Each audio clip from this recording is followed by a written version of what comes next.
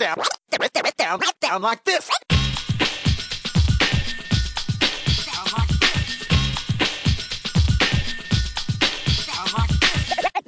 Kia ora and welcome everyone to the Kiwi Running Show. I'm glad that you've joined us. Today it's just me in the studio for the news section, and then we've got a bit of a discussion, bit of a training talk around training volume between me and Hamish. So I just wanted to catch up on the news from this week, from this weekend.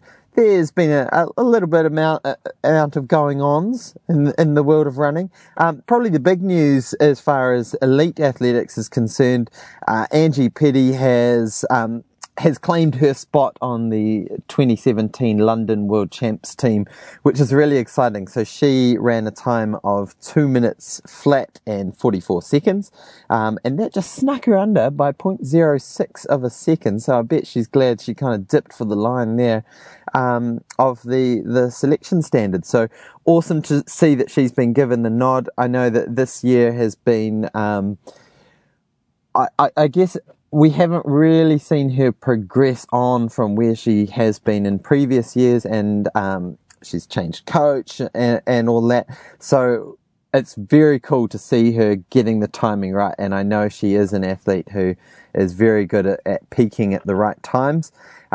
She said on athletics.org.nz, words can't describe how happy I am to have run this time, referring to that 2 flat time.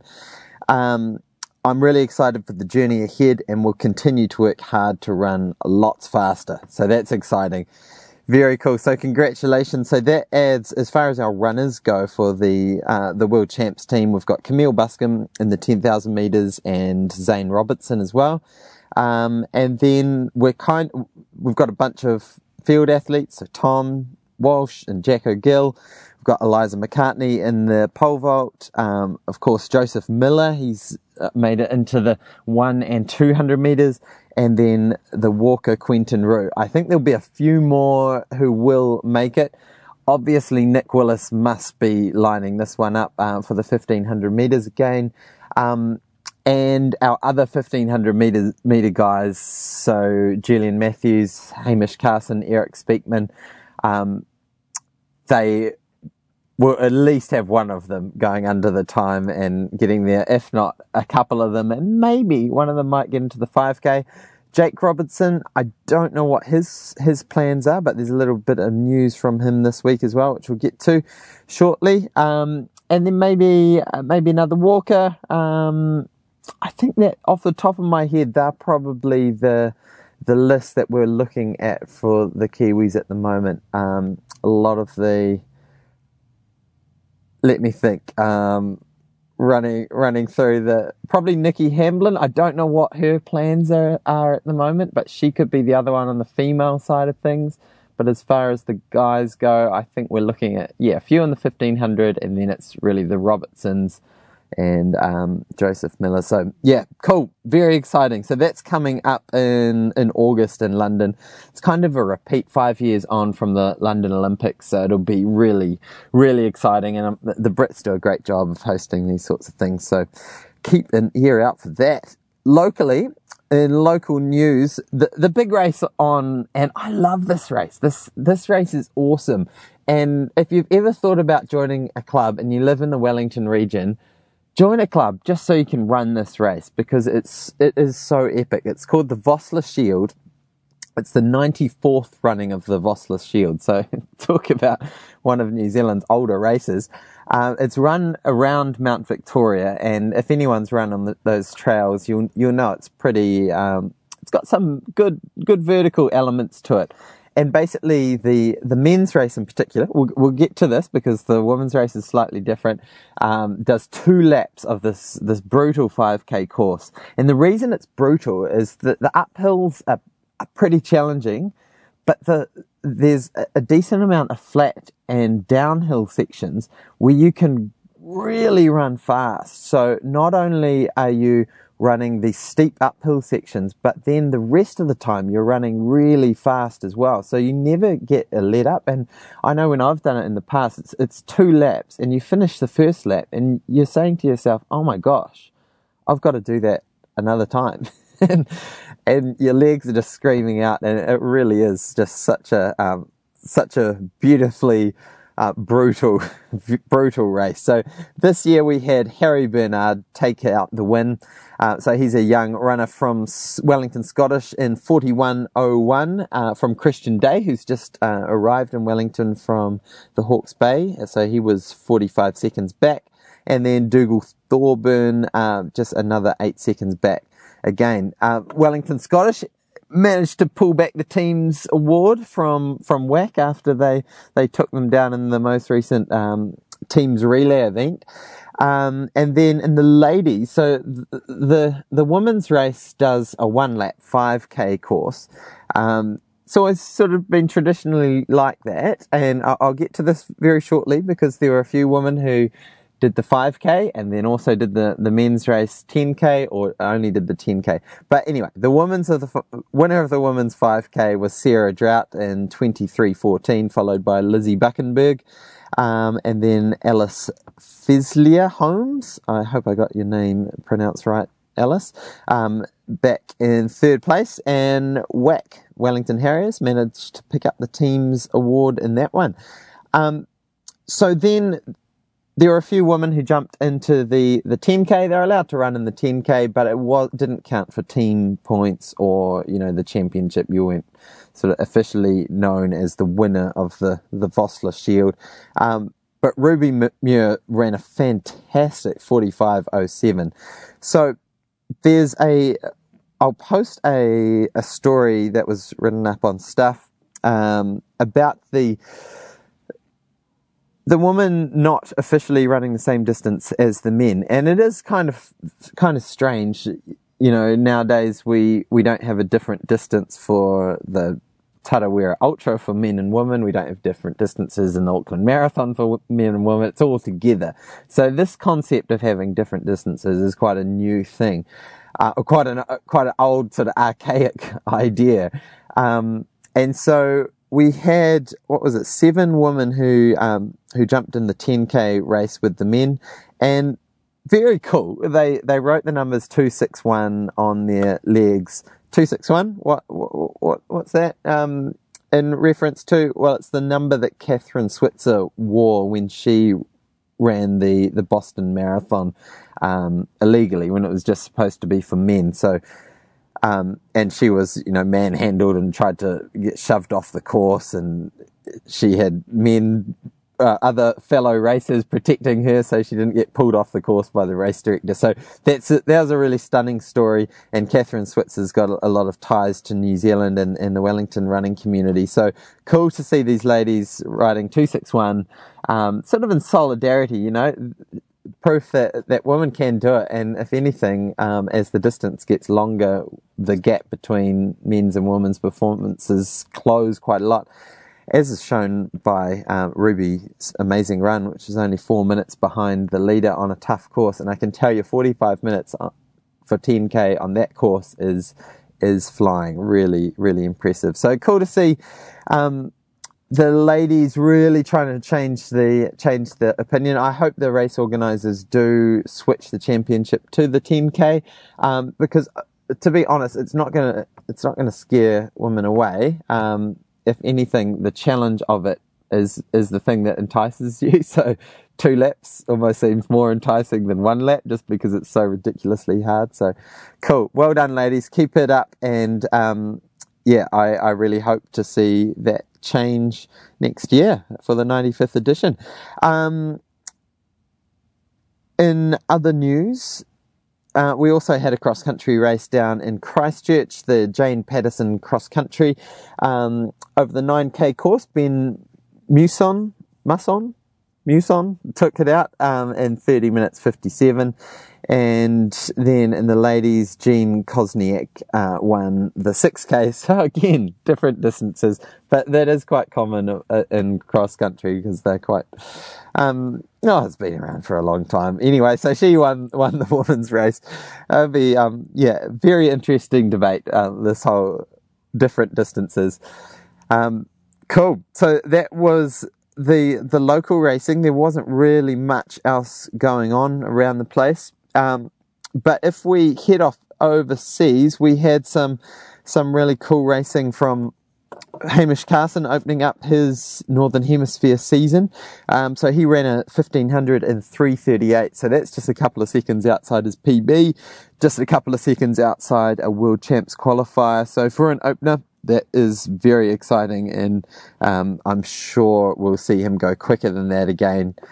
Getting those golden locks flying down the Mondo, very, very exciting to hear. We also had a little meet. It's just kind of a side note. Tom Walsh ran through his shot put 21.64 meters. So cool to see that he's still in form. He won, beating a couple of top Americans over there in Arizona, at a meet in Arizona. In hurdles, we had Cameron French dip under the 50-second mark for the 400-meter hurdles.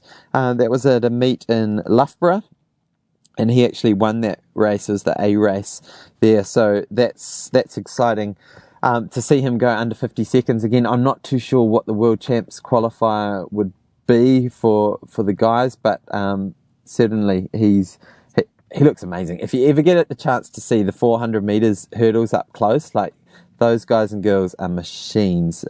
I would hate to do that race. It just 400 meters is bad enough as it is. Add jumps. My gosh. Anyway, over at the Sydney Morning Herald Half Marathon, we had Dave Ridley do a 1:10:59 half marathon, coming in 8th place. And that was about it for the news. So yeah, lots going on. We've sort of finished the domestic autumn marathon season, kind of gearing up for the winter marathon season, which starts with the Christchurch Marathon and Queen's Birthday weekend. We've also got I think it's the Paihia Half Marathon, and then it's the Wellington Marathon a couple of weeks later, and then a lot of people will be heading over to the Gold Coast Marathon in July. So a lot of stuff coming up on the cards. Now we're going to jump over to Training Talk, and before we do, I just wanted to mention that the topic that we're discussing is training volume. So how much should you do, and particularly looking at different stages of life. And one thing we didn't really cover was this idea of comparison and looking at what someone else is doing and comparing it, thinking that you've got to do the same thing. And in particular, related to, because obviously people have a different training history, they might be at a different age, or they might have different goals. Well, actually, that goals thing is the thing that I really wanted to pick up, because I don't think we really mentioned it. But because some people have different goals, their training volume is actually going to look quite different. So, and in particular, take the 20-something-year-old who's maybe a top domestic runner, and they're trying to make it as an elite runner. They've set themselves, okay, 2 years, I'm going to go hard at this. I'm going to run 200k a week. I'm going to try and make a world marathon team, or I want to win the Auckland Marathon. And so their approach is actually a bit of a throw the eggs against the wall approach and just see how it goes. If I blow up, I've given it a good shot. If my body holds together, then I'm going to be in the form of my life. And so it is a bit of a danger when we look at someone like that who's training without much regard to their long-term health and fitness, but just, training like an animal, and thinking that that's how we should do it. And so it's something that I always mention to my runners. You look at your own training background, you look at your age, what events you're doing, but you've also got to look at your goals, look at your long-term goals. And for most of our listeners, that's probably not to throw all the eggs against the wall and see if one doesn't break and make a world team or something like that. It's more, hey, I want to run for the next 20, 30, 40, 50 years. I want to stay fit and healthy. I want to challenge myself. I want to train hard, but I also want that balance of not ending up in a moon boot or constantly on the physio table. So there's always this balance and this interplay between how much you do and how much is wise depending on your goals. So don't just go on Strava and say, oh, runner X who's the best in New Zealand at X distance, I need to copy exactly what they do. You will be different. You'll have a different training methodology, different training volume. So be kind to yourself. And here is the training talk for the week. Break it down.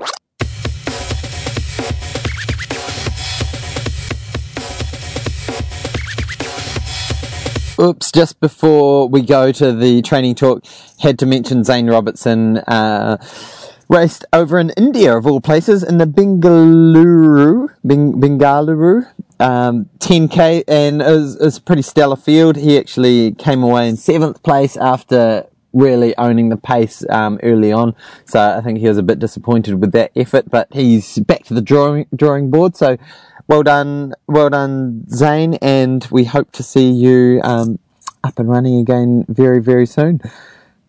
Right, over to training talk. Break it down.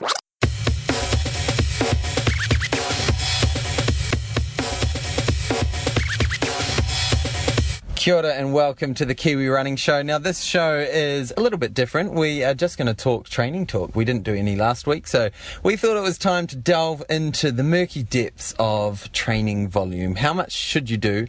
How much is wise? How much is stupid? In relation to what age you are. So from kids right up to the oldies. Yeah. And look, I guess we need to preface this by saying how long is a piece of string? How sensible is it for us to delve down into this topic? But you know, we know a little bit. We have some ideas, but you know, this discussion is going to take the format of literally Hayden and I talking through this, and to frame it up, it's through the athlete life cycle, and so that could be two things. That could be their age, from starting their running as a 5-year-old through to when they've hopefully run through to 95 or even older, 101 at World Masters, but then also in the context of your training age. So even if you start running as a 30-year-old, you're actually only 1 year old in terms of your training age. So you should start crawling. Right? No. And within the context of this, if I was a Lydiard disciple, I would say the optimum mileage that everyone should work towards is 100 miles per week. But we need to throw that assumption out the door, because 100 miles a week is not the optimum for every athlete. Some athletes, in fact, I would argue many athletes, their optimum will sit below that amount. And conversely, a lot of athletes, their optimum will sit above that. So this is, we're going to talk in generalities. Butchered that. So forgive us a little bit, but hopefully it'll be an interesting conversation.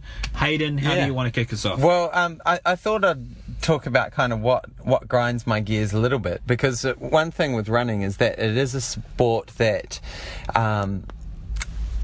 the more is better philosophy can be very loud in your ear. It's pervasive within the sport. And to a certain extent, probably 8-9 out of 10 times it's true for most people.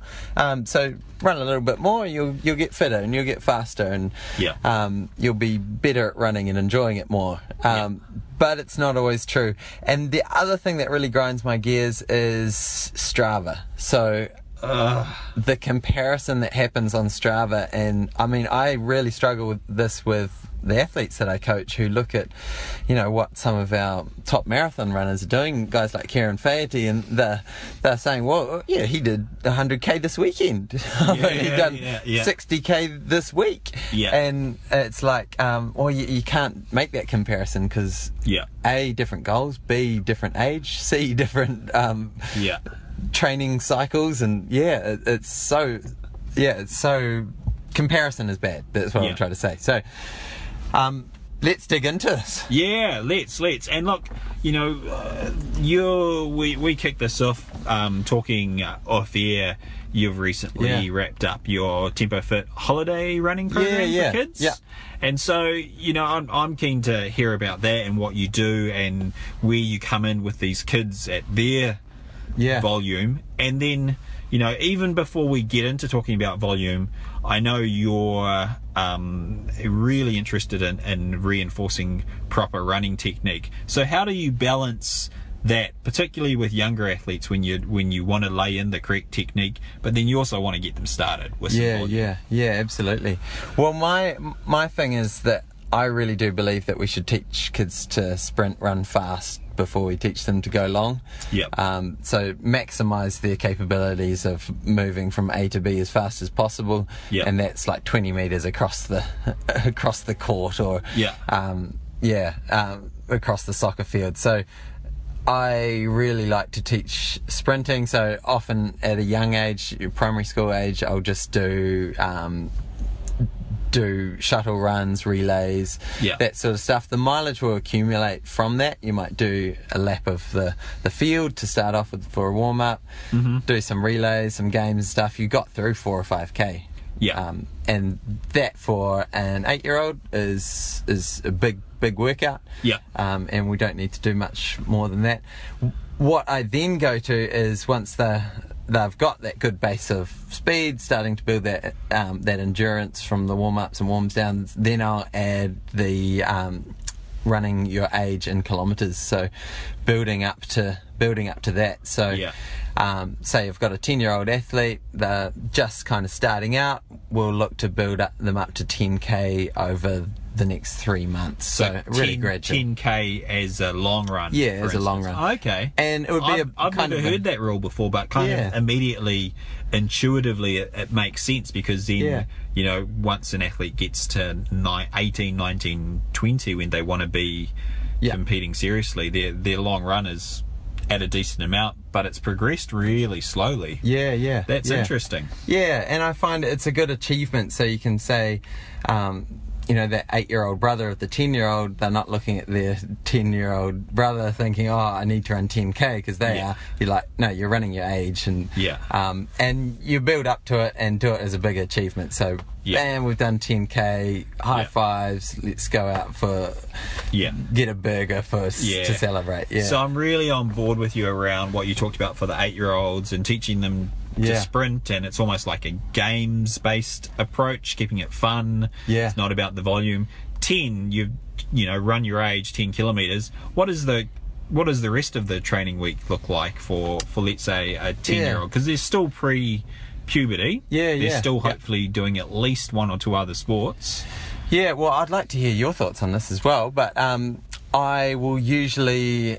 It depends on the athlete massively. So, I've got one girl who's breaking Auckland records for the 3k and 1500 metres. Very talented runner, very disciplined, very internally motivated.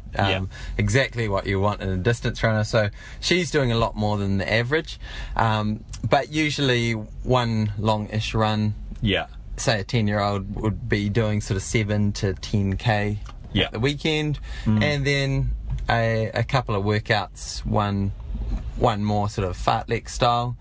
Try and keep it fun, running through the forest and on off, and then the other one more of a sprints type, top end. 90 to 100%.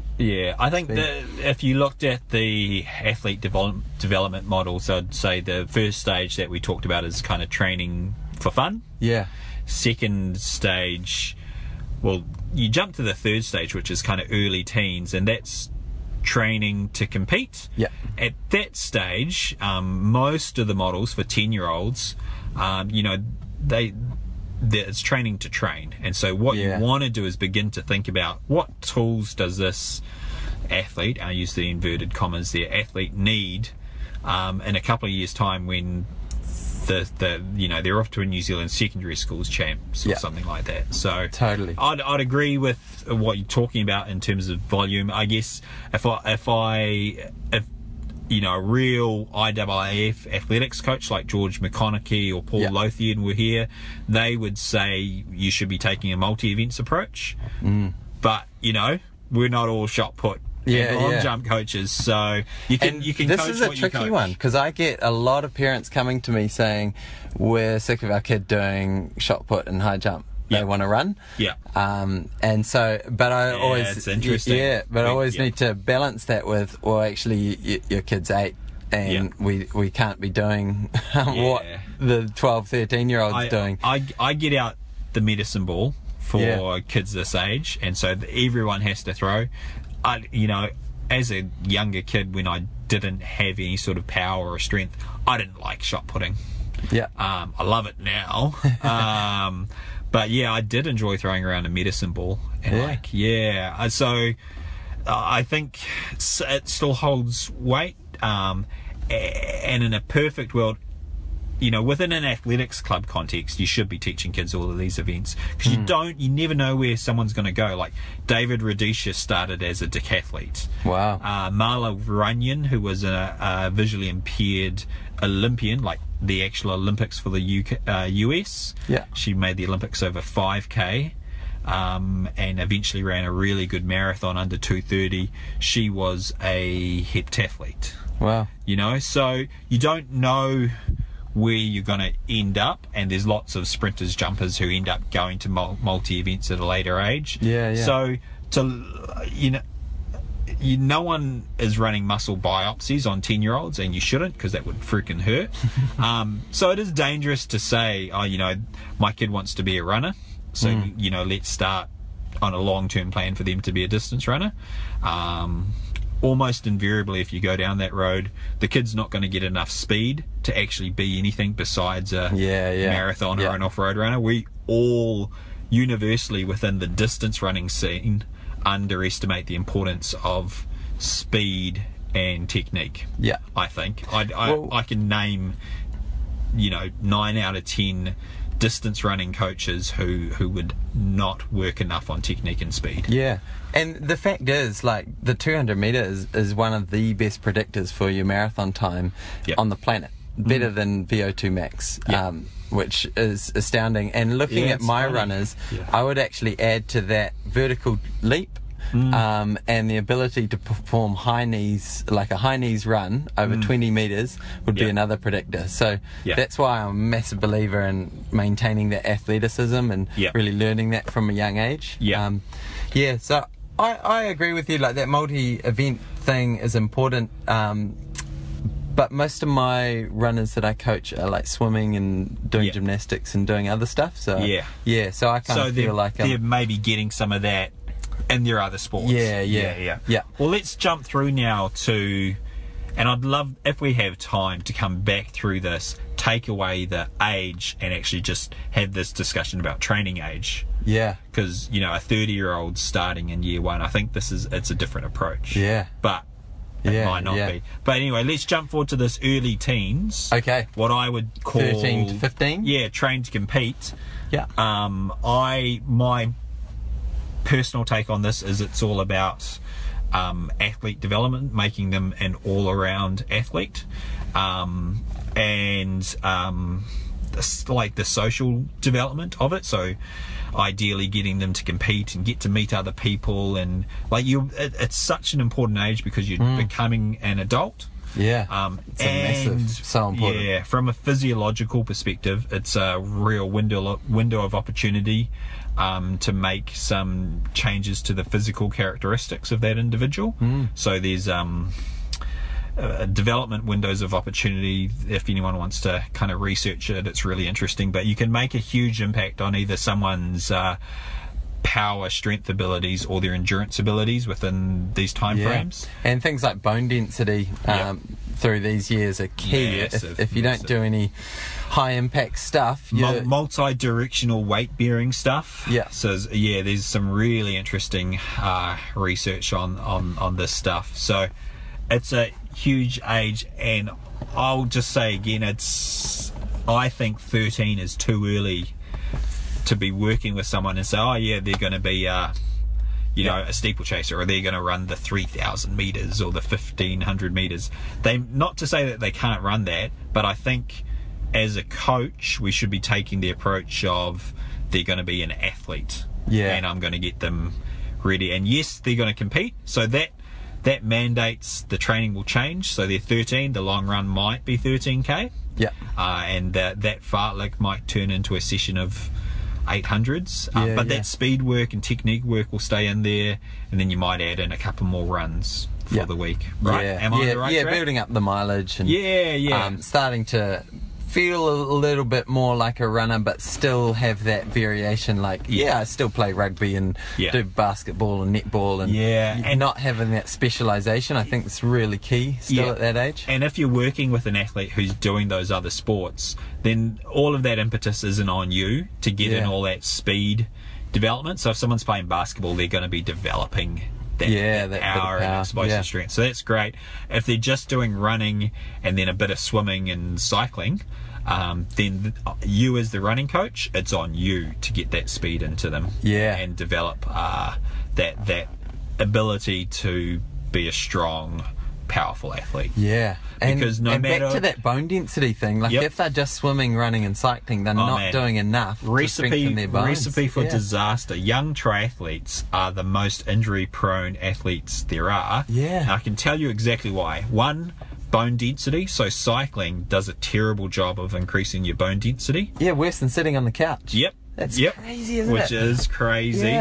And two, swimming encourages you to have floppy joints, floppy loose muscles, and particularly floppy ankles, which is really, really bad for running. Inability to load like a spring. And So running is all about loading, using our muscles like rubber bands to run efficiently. And if you don't have that, if you're floppy, your bone's just taking all that impact. And so triathletes, if you're training a runner who then is swimming and cycling, and their parents have designs on them being a triathlete, as the run coach, you have a lot of responsibility to prepare them to be able to actually handle the running volume that they need and build in that athleticism.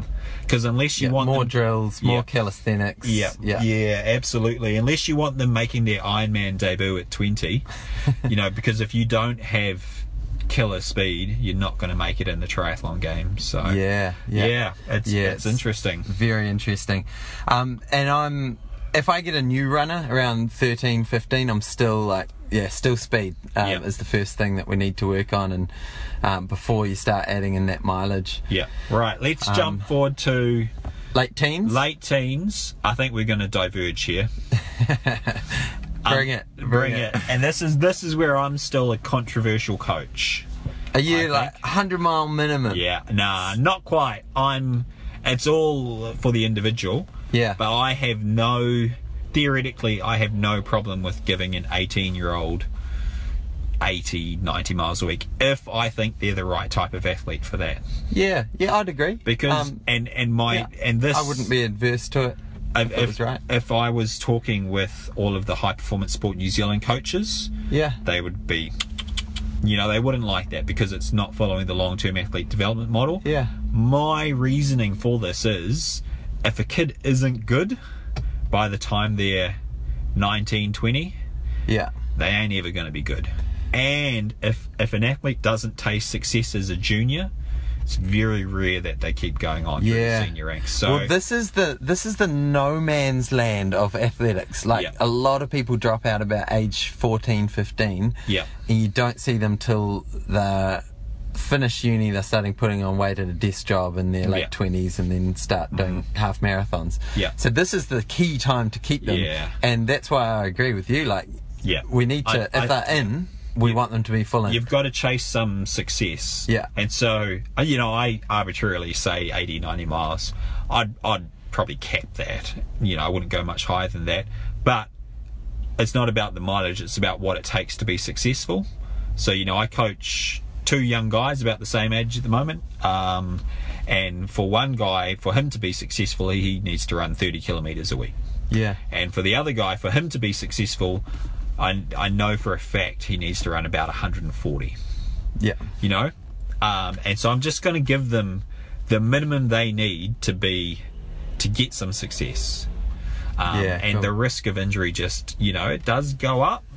But, if you've done all the other stuff right, then they should be able to progress fairly rapidly through to high mileage. But the flip side of that, and this is this conversation takes us on to older athletes, is you've got to leave some room to go somewhere. So if you're training, you know, a potentially national class runner, and they're 18, and you go, all right, we're going to run 100 miles a week. What are they going to be running at 22? 150 miles a week? There's only so high you can go. That more is better thing coming in. So there is a limit. I know the kind of Alberto Salazar Nike Oregon project group, you know, I've heard 120, 140 depending on the athlete. These guys are full-time professionals, massagers, naps, all that stuff. So, you know, I don't think, in the context of either studying or working full-time, I don't think you can go heaps beyond 100. So you just need to, you know, realise, like, let's say you want peak performance at 24, you've got them at 18, so you go, 24, I want them at 110 miles per week average through their build up. So then you just step that back to when they're 18, so it might mean you start on 70, and instead of focusing on mileage, you go, I want all of their general running to be under 4 minutes a K or something like that. That's how I would approach it. You've got to have somewhere to go. You can't, if you're already at your maximum, then what more can you add in? And I know you can add in other stuff, gym and cross training, blah blah blah, but volume only gets you so far. So cool. Two things I just want to jump in on. I'm not sure if we've emphasised it earlier, but particularly with those younger athletes, the stuff that we've kind of talked about, you very much ease into it. So if you hear me saying like 10K at the weekend, 2 workouts during the week for a 10-year-old, that builds up over months. Months at least. So and same for the late teen doing 80, 90 miles a week. We're talking years to build up to that, so definitely don't rush someone straight in. We're talking about the athlete who we started working with when they were 13. And we've seen them once or twice or 3 times a week, almost every week for the past few years. Like best case scenario sort of thing. And the other thing I point out, we're talking, this whole discussion is about volume, so we're talking in miles or kilometres per week. But of course that breaks down differently between athletes. So some people are doing more workouts, some people might be just doing easy running. So that's the big other variable that you throw into it. And a big part of the reason running volumes tend to be lower for the middle distance type runners, big part of the reason for that is because of the faster work they're doing. You need some recovery in there. So you can't. If you're doing what's a really typical 800 meter workout, 8 200s. 8 200s in, I don't know, 28 or whatever. Pretty fast, you know, you're walking, jogging, 200 meter recovery, really intense sort of workout. You feel a bit sick at the end. If you go into that fatigued, you can go and gut your way through the workout. It won't be very fun. That's fine. But the main problem is your chance of hurting yourself just goes through the roof. When you go into these workouts that have a huge neuromuscular demand, if you go into those stale, you're asking for an injury. This is where the days off come in, and you know, all that sort of stuff. So when we talk about these high mileage figures, we're talking about, you know, maybe 1 or 2 moderate workouts in them. So it looks quite different if someone's trying to be an elite 1500 or 800 meter runner, because I think you're going to need to layer in some recovery into that.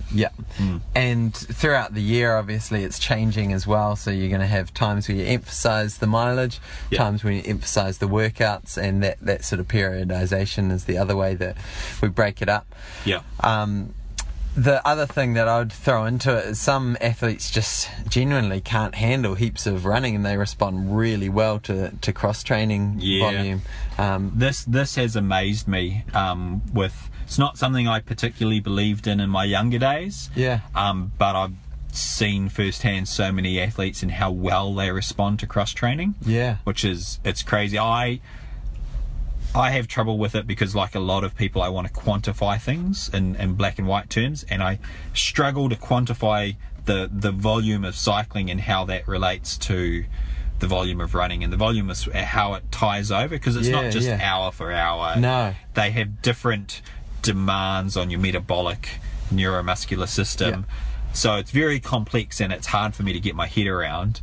But for some people, the response to cross training is amazing. I mean, Kelly Holmes won 2 gold medals off in Athens off, I think it was like 80% cross training. I think she was just doing her workouts, her faster running on the track, and the rest was on the cross trainer. So if she can do it, we all can do it. So that's the other thing that goes into the mix. And when you're kind of working out this overall workload, okay, how hard is my athlete working this week?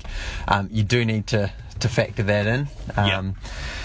Life. You mean? It so gets in the way of athlete development, life. It's really annoying. Right, so we don't have heaps of time left, but we said we would try and layer this conversation over with an athlete who's starting maybe later in life and just talk about their training age. So we've kind of talked about 20s getting that sort of maximum. You're maxing out.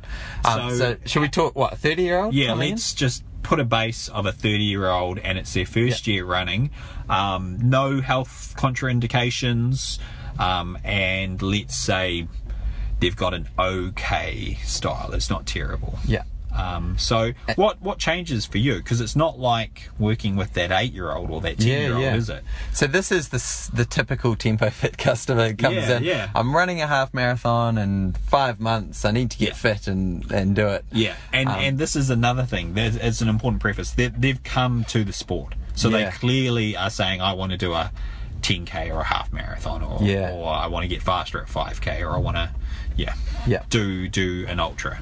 So they know what they want to do. And so the temptation, I shouldn't talk to him, but anyway, the temptation would be to go, they want to do a marathon and it's in 4 months. So here's the runner's world. 4-month plan. Here's what, here's what Craig Kirkwood did in the 4 months leading up to his best marathon time in Chicago. Just change the paces, but do the same thing. Absolutely. And this is one of this is one of the big dangers of people just getting plans off the internet. And one of the reasons that at Tempo Fit we decided we didn't want to just offer programs with generic plans. We wanted to individualize it. So I mean, first of all, you need to, like you said before, with those 10 to 13-year-olds, prepare to train. So you need to get your body strong enough. So that's very gradually getting into the running, getting yourself fit and athletic by doing lots of other exercise as well. Like core and... everything from walking to gym work, Pilates, maybe some yoga if you're really locked up. But weight-bearing stuff. Cycling if you need to shed some kilos. Why are you looking at me when you say that? Well, there's no one else to talk to in the room. So there's lots of different things that could come into that equation early on, but then I'm a big believer in just stepping up after that early foundation, which might be 6 to 8 weeks, then stepping up the mileage, going for that kind of 10% rule is pretty safe. And then from there, like, how much you do is dependent on your goals and how much your body can handle, how much your life can handle. It is really life dependent. Like, I know when I was doing some programs for the Tempo Fit athletes, I'd go in my head with, okay, this person's doing a 50k ultra, so and then they would talk to me about their goals for the events, and I would go away and formulate these perfect training schedules with how much they needed to run every weekend and every week. And then I'd have another chat with them about their life and be like, holy shit, this is never going to happen. They've got 3 kids, they're working 70 hours a week. They coach the kids' soccer team, and like, they don't just have a job, they're like a lawyer in this big company, and it's like, how's this guy going to do this? And so I actually really love, as a coach, I love that challenge of working with people who have these goals, but then have these awesome normal lives and trying to juggle those two. Like that, to me, I found that challenge as intriguing as working with an athlete who's wanting to develop themselves and go on that high performance track. Yeah. I found it really fascinating. Yeah, absolutely. Yeah. Yeah, because there's all sorts of things where you're like, okay, well, we need to get you run commuting.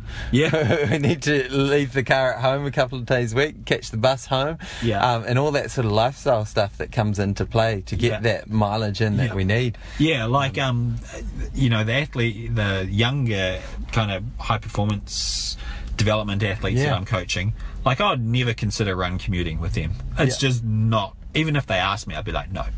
It's not conducive to great training. Yeah, let's not put an 8 kg backpack on your back. Yeah. I'd be devastated if they wanted to do, if they did that without telling me. But for an athlete in the context of that crazy busy life, professional, family, like, it's great, makes perfect sense. Yeah. And then kind of as you get older,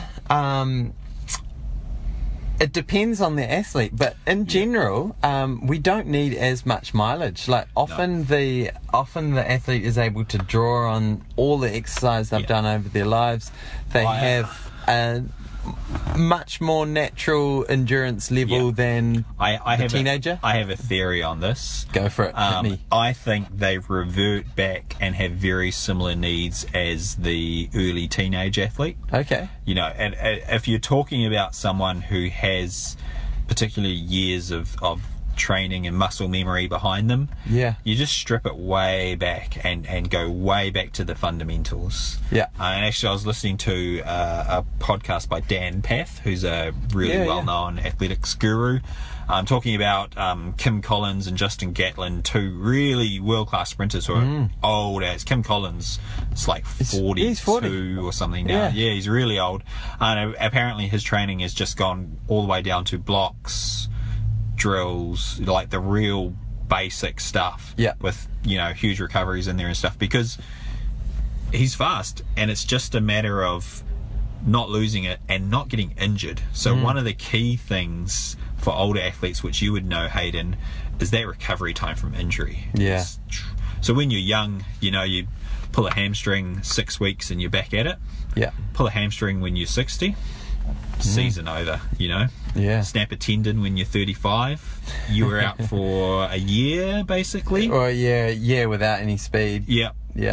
So that the effect of injury as you get older is catastrophic. And so you really then go back to, like what we talked about, coaching that early teen athlete, focus on the fundamentals, the skills, and really do the bare minimum to succeed. So if it's someone who's running a marathon, then you'd go, okay, I need one long run, I need one long tempo session, I need one interval speed session, maybe with some drills in there as well to focus on 3 sessions technique. And then let's get in the pool and let's get on the bike or do a yoga class.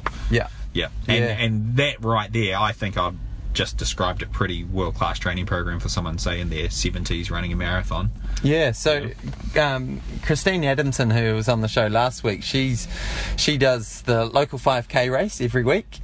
You'll usually do it sort of like a tempo run, sometimes really go for it. Love it.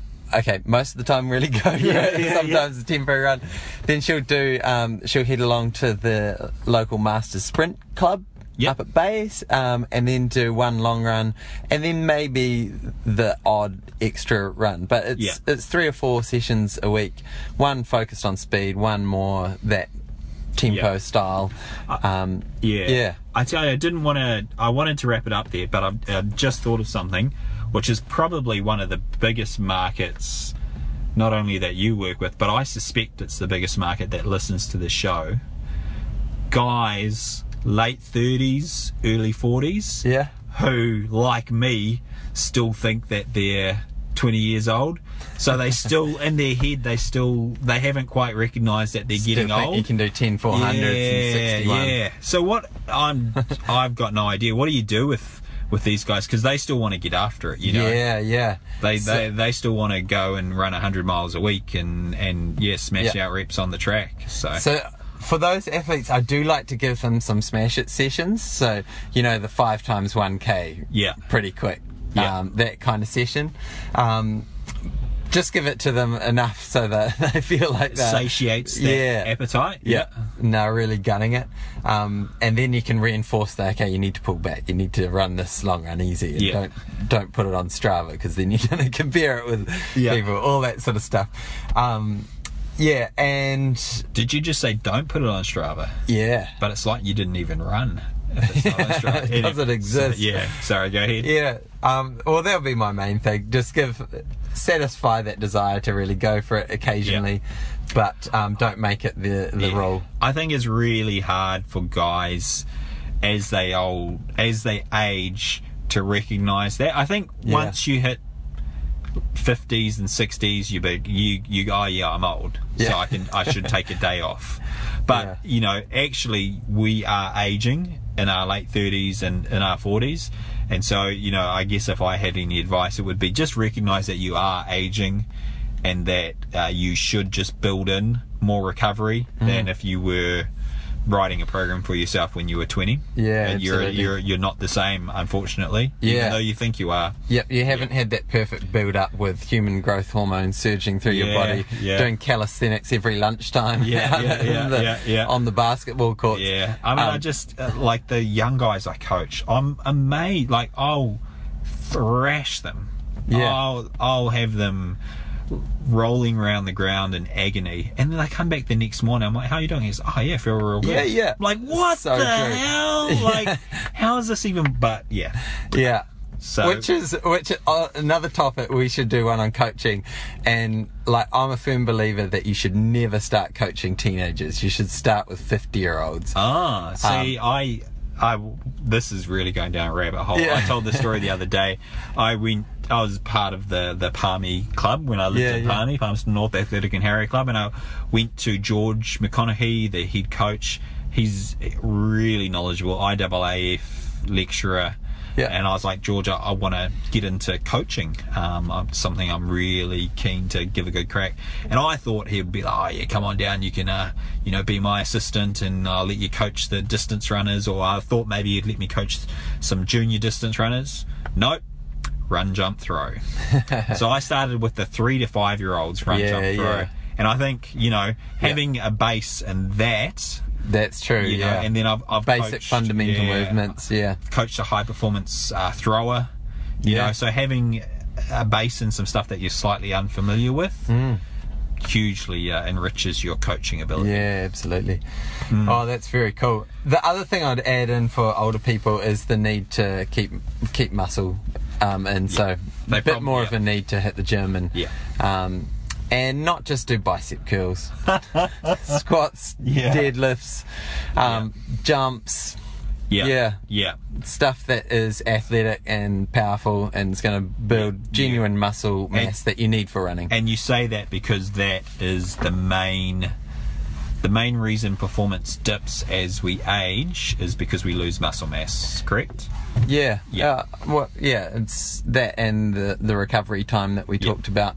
But you need muscles to move you forwards. And so if you can no longer do a vertical jump the height that you used to, then you probably can't run the speed that you used to. So build that strength and build that power. Do it gradually. Don't get injured. Shall we leave it there? Yeah, we'll leave it there. That was cool. I enjoyed the chat. Hayden. Yes, thank you. And thank you for listening, everyone. We'll be back next week. Talk soon. Ciao. Break it down.